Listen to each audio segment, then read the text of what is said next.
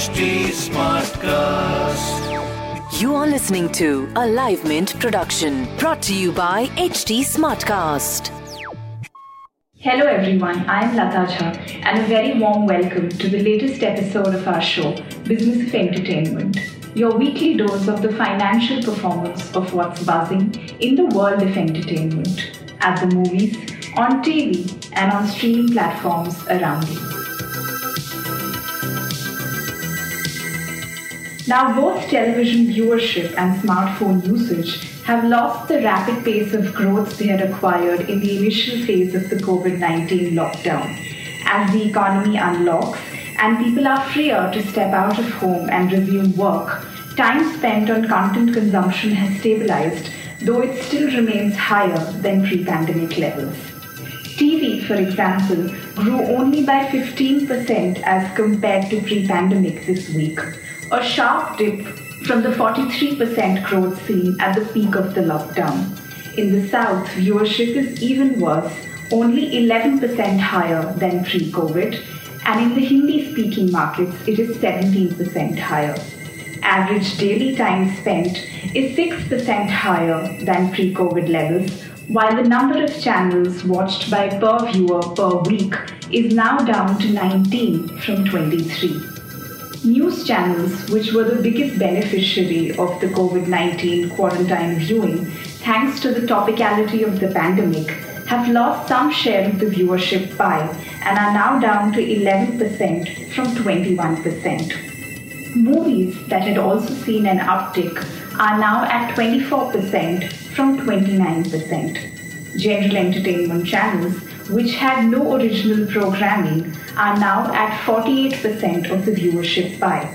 Just as some of these channels have resumed shooting and started airing originals, they can see viewers coming back, with Hindi and Telugu language channels duplicating 61% and 69% of pre-COVID viewers respectively. Smartphone usage in the country, meanwhile, has stabilized, with average daily time spent now at 7% higher than pre-COVID levels. This compares to 6% at the beginning of the lockdown and 16% at the peak of the lockdown.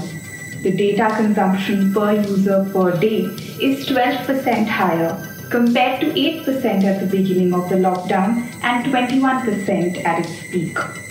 Social networking and gaming are still higher than pre-COVID levels, but have lost significant steam since April. Video streaming, meanwhile, has continued to hold on to customers, with at its peak, its viewership commanded an average of 4 hours 8 minutes per week, which is now down to 3 hours 42 minutes per week. As far as original web programs go, Amazon Prime Video is out with Breathe Into the Shadows, the second season of the mystery thriller starring Abhishek Bachchan, Nithya Menon and Amit Saad this time. The show, directed by Mayank Sharma, starts off as intelligent and pacey, mostly managing to keep you on the edge, but soon the twists, turns and multiple subplots become too much for their own good. As always, Bachchan is competent, though hardly ever extraordinary, letting it never go out and always keeping it in. Meanwhile, Sony Liv is out with a crime thriller called Undekhi. Netflix brings to you the 2018 Hollywood hit A Star Is Born, the romantic musical drama directed by and featuring Bradley Cooper along with Lady Gaga, the third remake of the classic story of an alcoholic, self-destructive musician who falls in love with a younger singer. That's all we have as far as entertainment goes this week.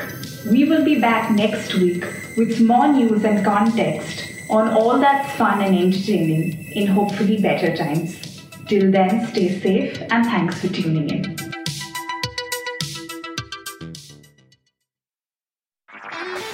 This was a Live Mint production brought to you by HT Smartcast. HT Smartcast.